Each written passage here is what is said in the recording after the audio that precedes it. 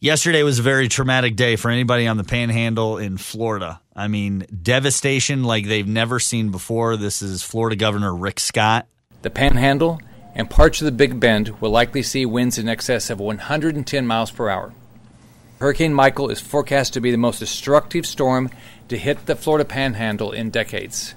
Shocking. Just absolutely shocking when we saw the devastation. I don't think I was prepared for how bad it would be, just because friends that live in Florida, they deal with this. They seem to not let it stress them out too much. It didn't seem like we heard a lot of it until it hit. Yeah, and looking at the videos, it's really shocking and awful. I just feel so bad for them. Like, to your point, here's what one guy said yesterday.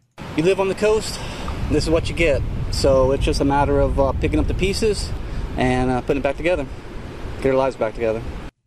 They're kind of, I mean, that's kind of what happens. He's unfazed. It's kind of crazy. Now, this woman was not unfazed. She is phased to the max. The wind was so strong, and with the trees, you can hear just about every tree cracking and breaking.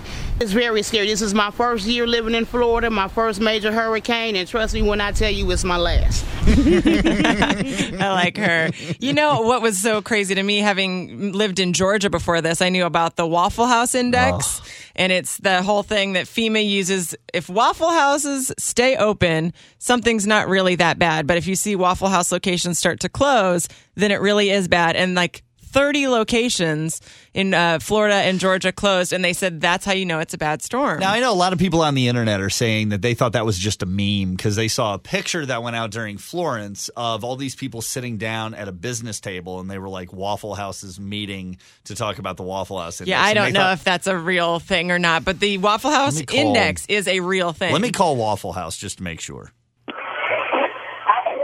Waffle House. Hey, how are you? This is Spencer Graves. Yes, sir. I was trying to find a Waffle House that was open in Florida, and maybe you could tell me what happens with Waffle House in times of devastation. In times of devastation, we are open, but we have certain menu, like a hurricane menu, because we only cook on a gas grill. So we only have certain types of food that we do cook, but Gotcha. We are open. What's the deal with the Waffle House Index that everyone's heard? Well, usually if Waffle House is closed, everyone should get out.